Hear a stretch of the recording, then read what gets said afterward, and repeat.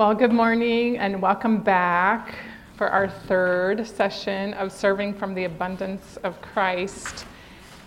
And as you know, if you've been here the last couple of weeks, we're considering the disciples' life-changing and world-changing experience doing ministry with Jesus. And so far, we've looked at the fishing miracle and the disciples' call to ministry in Luke 5. And then last week, we looked at the loaves and fish miracle in Matthew 15. And through these 4 sessions, we're exploring how Jesus challenges his followers to think beyond their human limits and to serve from his abundance using the things they already have. Today, we're going to go to John chapter 13, and I've put that on your handout. And this is sort of a fast forward. You know, we had the beginning of Jesus' ministry with the disciples, then we had one of the miracles, and a lot of things have happened between then and now, where we're going today, but we only have 4 weeks. So, but we're going to look at Jesus washing the feet of his disciples today. And as we read together this passage, I've had to cut out a few verses just for the sake of space, but you may want to go back and look at the whole passage as a whole on your own later. But as we read today, I want you to look and listen for details about love and affection, and details about humility. And so I'm going to split you into groups again, and then what you're going to look for is an item or an action that shows that affection, or an item or action that shows that humility. So what do we have? Okay, so the table in the back, and then these 2 on the side.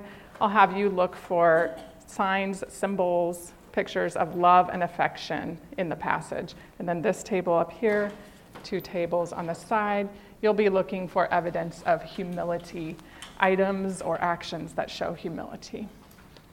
And you can find the passage on the front of your handout. That should be in the middle of your page. Feel free to mark this up to help you as we go along. This is John 13, 1 to 18 and 33 to 38. Now, before the festival of the Passover, Jesus knew that his hour had come to depart from this world and go to the Father. Having loved his own who were in the world, he loved them to the end.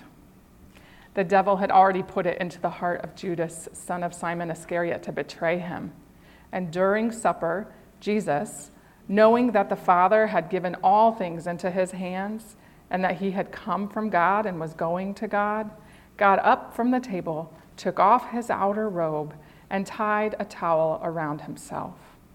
Then he poured water into a basin and began to wash the disciples' feet and to wipe them with the towel that was tied around him.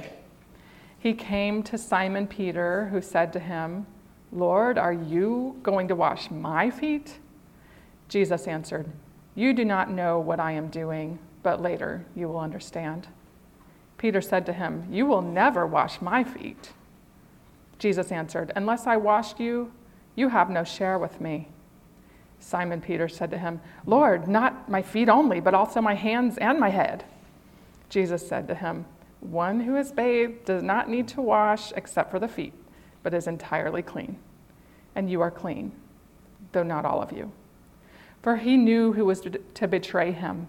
For this reason, he said, "Not all of you are clean." After he had washed their feet and had put on his robe and had returned to the table, he said to them, "Do you know what I have done to you? You call me teacher and Lord, and you are right, for that is what I am. So if I, your Lord and teacher, have washed your feet, you also ought to wash one another's feet. For I have set you an example that you also should do as I have done to you. Very truly, I tell you, servants are not greater than their master, nor are messengers greater than the one who sent them. If you know these things, you are blessed if you do them. I am not speaking of all of you. I know whom I have chosen, but it is to fulfill the scripture. The one who ate my bread has lifted his heel against me.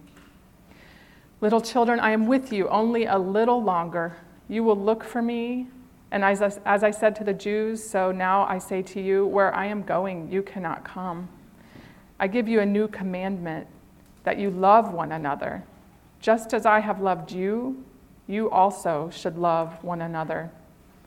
By this, everyone will know that you are my disciples, if you have love for one another."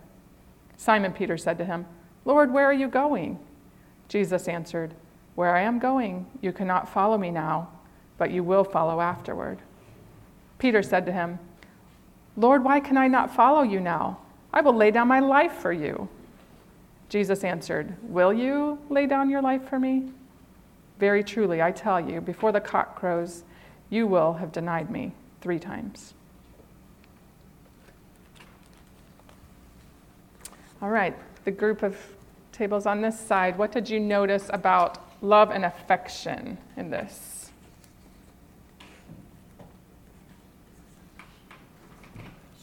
Share out loud. The first verse, having loved his own who were in the world, he loved them to the end. Loved them to the end. Loved his own. He sets them an example several times. I mean, certainly the washing the feet and the serving. So showing them an example, loving them by showing them how to live. I think there's several times here where he tells them what's going to happen, which seems to me a way to show affection. Yeah. Even if it's not detailed. Yeah, a way to show affection is to prepare them for the things to come. Even the hard things, with them losing one of their little community, Jesus speaks to that, and that is loving. What else? The phrase little children was like an affection. Yeah. Phrase. Like he's just sort of scooping them in. Yeah. Little children.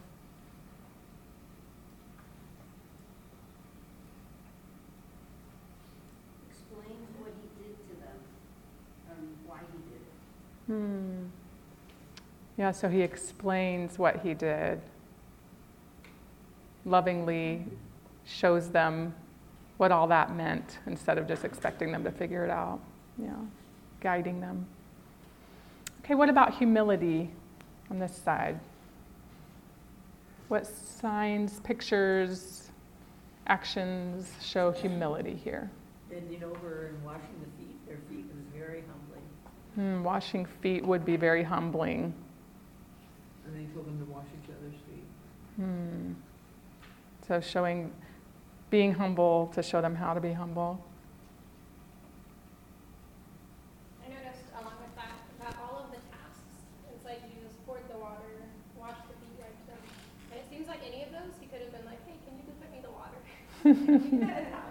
Why don't you do the wiping? But he did all of those himself.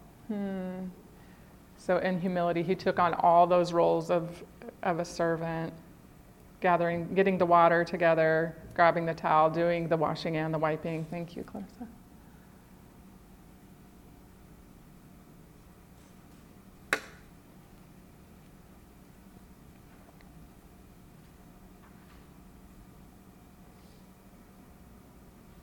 I think in verse 16 where he talks about servants are not greater than their master, nor are messengers greater than the one who sent them.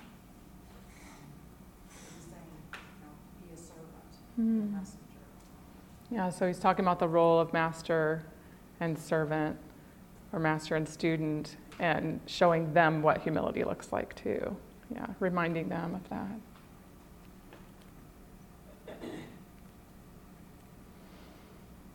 All right, well, let's go through this passage together. Those are some great insights. Thank you for sharing.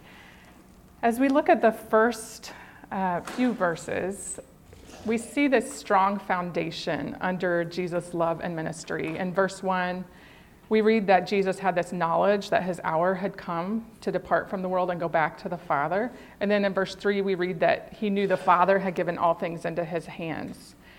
So we see that the service to come in a few verses from now is strengthened by a deep knowing and connection with God the Father. And in this connection, Jesus knows his own authority, his identity, and his destiny that are all in God the Father. And that just stuck out to me as this foundation that would allow him to show humility and appear in a weakness. The love between God the Father would then, I picture it like overflowing into this wash basin to be poured out to the disciples in this room. And it's in this strength that Jesus gets up from the table and prepares to serve the disciples in this very unconventional way that they're not expecting. So the reality that his hour has come means that he is ending his earthly ministry, this few years that he's had tending to these close disciples. So you can imagine that that would affect the mood in the room.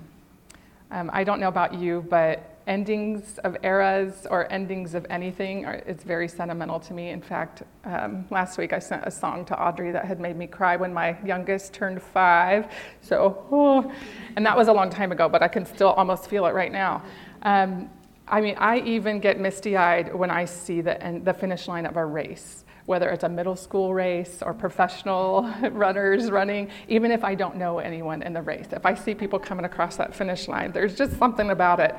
So when it comes to something as momentous as the end of someone's career or the end of someone's years of ministry or a person's life, it can really be hard to block that ugly cry.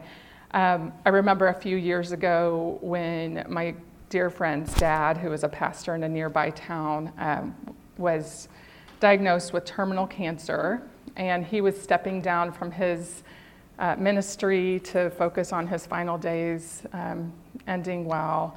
And the church held a retirement party for him, and really it was a living memorial service. And I remember the raw emotion and tenderness in that room as we all got to speak to him, what he had meant to us, both, those of us who had grown up with him just hanging out in the house, or those who had grown spiritually under his years of pastoral ministry.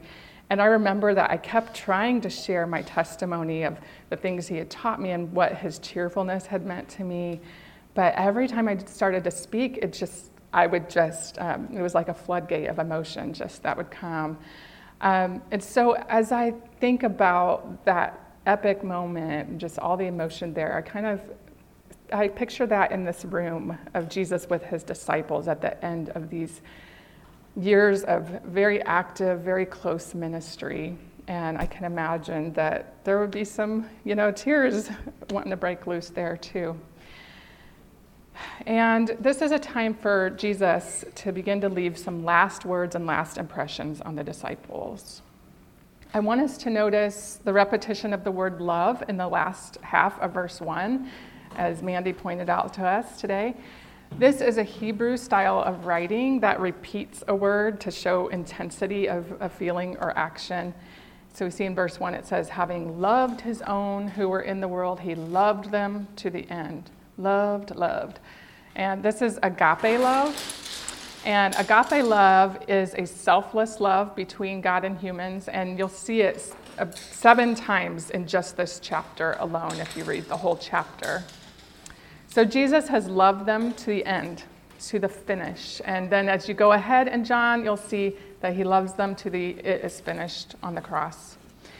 So we see that Jesus' humble acts of service flow both from his secure connection with God the Father and a tender love for his people. But while there's all this tenderness in the room, love between this group of people that has worked together over the last few years, there's trouble brewing in the background. And we see that the accuser has already put it into the heart of Judas to turn Jesus into the religious authorities who are seeking to arrest him. It just really captures my attention that Jesus leads in love and serves with strength even while trouble is lurking for him. How does he do this? Well, it goes back to what we've already read, that he has a knowledge of who he is, what he has available to him, and where he's going, all based in his connection with God the Father. And while Jesus knows that Judas is up to no good, there's this deeper knowing that the Father has given all things into Jesus' hands, and that Jesus has come from God and is going back to God. So there's a confidence there. Scattered throughout the whole chapter, there are a lot of references to the evil plan of Judas and Jesus' knowledge of it. So Jesus is definitely not taken by surprise, but he does have emotions about this. And there was one verse I wasn't able to fit on our handout today, but verse 21 shows that he was troubled.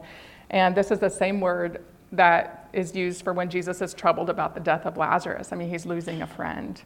So he has emotion about this. And I noticed two things, that he does serve Judas. He still serves Judas, but he doesn't pretend not to know Judas's real heart and intentions, and he makes that known to the community there. And I see that as Jesus showing love both to Judas by calling out his sin, maybe even giving him one last chance to not participate in this act of evil.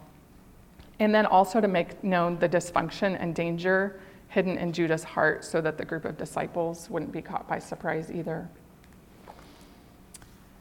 Then as I read verses 4 and 12, those are sort of our bookends of the whole foot washing scene here in the room. And as I see verse 4, this is a picture of Jesus emptying his glory, like Paul writes about in Philippians 2, 7-8. Jesus emptied himself, taking the form of a slave, being born in human likeness, and being found in human form, he humbled himself. So I want us to notice in John 13:4 how Jesus takes off his outer robe or mantle. This is a piece of clothing. It was often a vibrant color that would go over a plain tunic, and the tunic would be about down to the knees usually for most people. And as Jesus removes this piece, it can be kind of like a robe or a big scarf sometimes, and goes down to just the unadorned tunic, he is now dressed as a common servant. And I just love the symbolism that Jesus shows here, that in coming to dwell with us on earth, he took off his glory and then took on the regular form of a human, humbling himself and getting down into the dirt to serve us and save us. He completes the look here by taking this towel, tying it around him as a belt. And he's showing the disciples what he's already done in his incarnation and coming to earth, and what he'll further do as he submits to the cross in the days ahead, the shame and the suffering there. So there's no question in that plain tunic and that towel that his intention is to appear before them as a common servant. Then at the end of this section with verse 12, it feels to me like a picture of Jesus returning to the glory and presence of the Father as he puts his robe back on, returns to the table. In this scene, Jesus was heading toward the crucifixion, then the resurrection and ascension. And at the Last Supper here, he's sharing these final teachings for the disciples to live by in the days to come when he's not physically with them. So Jesus, dressed as a servant, pours water into the wash basin and begins to wash the disciples' feet. So foot washing, it was an everyday custom in the time of Jesus. It reminds me a little bit of, so I lived in Cairo for a summer, and I remember there were a lot of carts that would pull around. They would have a bread cart that would go through with just stacks of pita bread on it, and it was pulled by a donkey. So I would go out in my flip-flops, and you'd have to look around for the donkey too. And I just think, back to this time of Jesus' time, they didn't have restrooms inside the house, so they would pour the chamber pots out onto the streets. So imagine all the things that you'd be dodging or taking on your feet as you come. It was an everyday custom for hygiene as you would come into a home. And in Jesus' time, sometimes people would wash their own feet, but if a family was wealthy, they may have servants, and especially female servants would wash the feet of household members or guests as they came into the house. It was also customary for a wife to wash her husband's feet, or for children to wash their father's feet. Students may at times choose to wash their teacher's feet. And this showed both honor and devotion, and it was also for hygiene. So it could be an act of servitude or an act of honor and devotion. When Jesus dressed like a servant and picked up the washing bowl, he was choosing to do the work of women, children, and servants. And I wonder what Jesus would choose today, what menial tasks that we associate with those who have less power or money would he invite us to take on, and invite us by showing us how it's done. So Jesus is washing the disciples' feet, and then he comes to Simon Peter, and we have this funny little passage here where Jesus is saying, Lord, are you going to wash my feet? You'll never wash my feet. After all these years of ministry, Peter still does not fully understand the nature of who Jesus is and what he has come to do. Peter is so well-meaning, but he's, as usual, as in many of his the ways he shows up in Scripture, he's a little presumptuous and impulsive.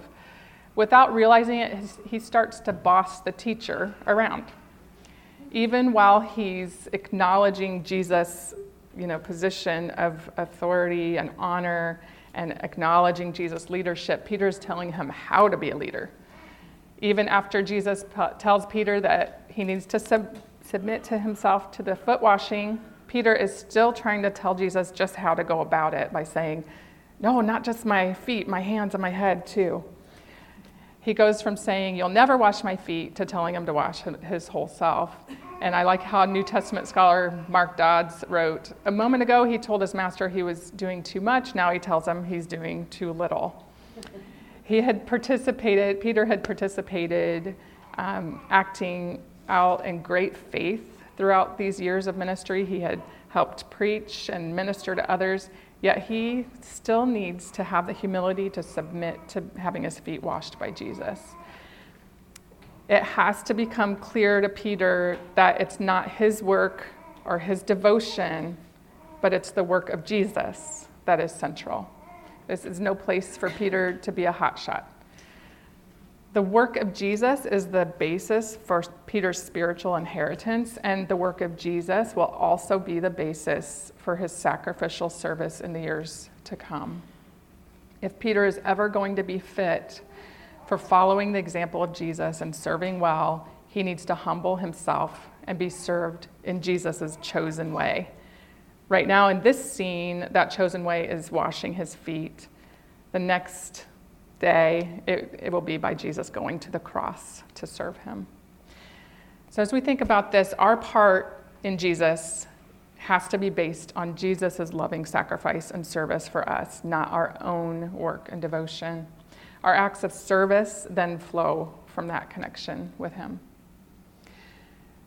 Then in verses 13 to 16, Jesus explains what he's done and challenges the disciples to follow his example. And this is going to be a challenge for sure. So if we read Luke 22 and other places in the Gospels, you'll remember that this bunch of disciples is a status-seeking group, and they compete with each other. They have fought over seats. They fight over positions of authority. They try to be the teacher's pet. And the disciples would surely have been honored to wash their rabbi's feet, but when it came to being told to wash each other's feet, that would be a different story. Pride and competition would naturally well up. And so we see Jesus isn't saying, now wash my feet in return. Jesus says, no, I want you to do the harder thing. I want you to wash the feet of those you want to outrank. And so I wonder, as we look at this, how we might relate with this. What kind of resistance would rise up as we think about doing these menial tasks and serving others and tending to them in the way that Jesus tended to his disciples? What kind of resistance do you notice rising up in yourself? Where do you see a sense of competition in yourself or in your community of faith? These are some important questions. I've left space in your on the list of reflection questions for you to look at that later this week. In verses 33 to 36, Jesus softens the hard reality that's going to come in the next few days with this term of endearment, just like Anne brought up, little children. Little children, I am with you only a little longer. He continues to drive home the point that he's not going to be with them in the days to come in the same way that he's been with them in these years of ministry. And these have got to be hard words for the disciples to hear. They haven't seen the post-resurrection yet, so they don't have a full, clear picture of what all this is going to look like. Remember how we started the first session with they left everything to follow him. And now he's saying that he's going to be going away and they can't come where he's going. They've been traveling from town to town, watching him heal and preach, taking risks listening, learning, participating in his miracles, and they probably thought they were going to be leaders in a government that he was going to set up in the days to come. Then to be hearing that this isn't the way it's going to be, it had to be pretty hard on their emotions and their worldview. And also imagine how hard it would be to go on without the physical presence of such a loving leader. What would this community of competitive guys, and there were women disciples too, and a larger group of disciples that would follow Jesus, what would all of that feel like without Jesus being physically present? His words in this section in 33 to 36 show us just how important it will be for the disciples to love and serve each other as he goes back to the Father. This new command to love goes with the old command to love God and to love your neighbor as yourself, but Jesus elevates the commandment.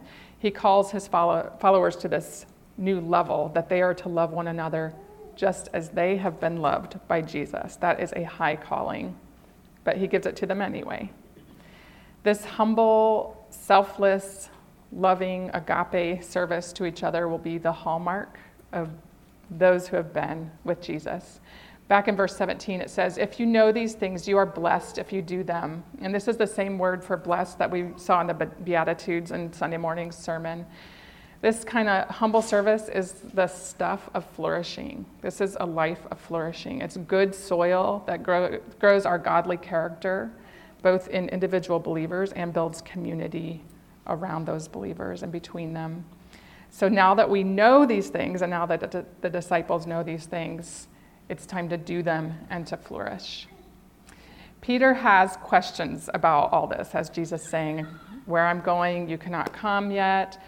And, Peter feels this authentic loyalty to Jesus, and I think that he is prepared. He feels he's prepared to go with Jesus no matter the cost. At this moment in his passion and emotion, he does feel like he would die for him if that's what it came to.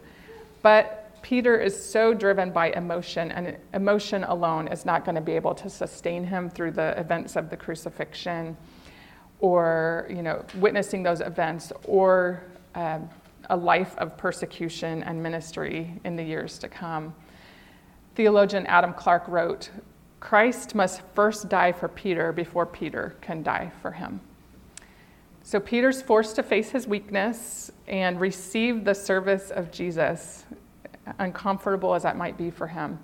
First in the foot washing, and then he will receive the service of Jesus on the cross.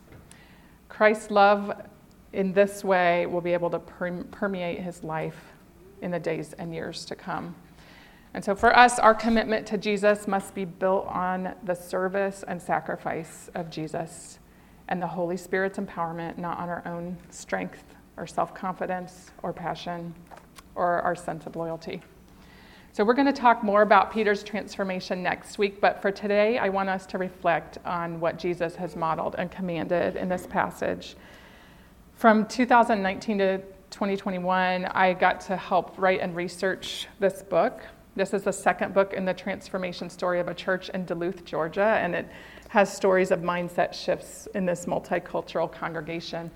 God gave this church a vision to welcome all people from their community that was becoming increasingly diverse in the Atlanta area. Things really started to change after the Olympics in '96. And so there are people from many different ethnicities, cultures, and languages.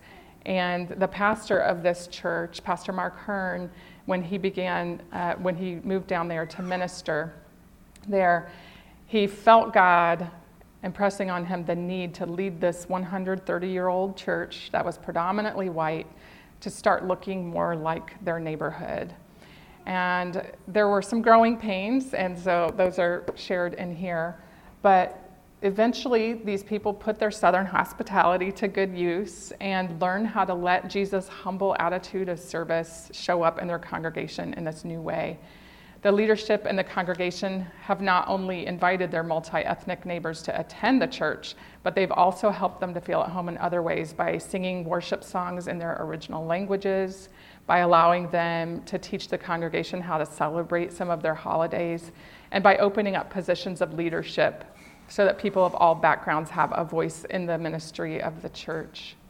When I visited the church in 2019, I saw a beautiful piece of African cloth on the wall, and this was donated by members from Uganda. In their culture, this is called a kanga cloth, Kanga.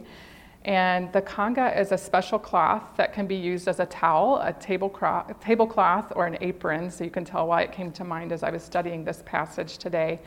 So the kanga cloth comes with an air of hospitality. And then each kanga cloth usually has a phrase woven into the edge of it, and this one had the phrase in Swahili, and I am not trained in how to pronounce Swahili, but I'm going to try here. It says, Upendo wa Mungu umetuweka pamoja. And that means the love of God has put us together. And it's just such a testimony of what God has done in that church, and it's the testimony that God wants to be true in all of our lives in different ways as we take on his life of service.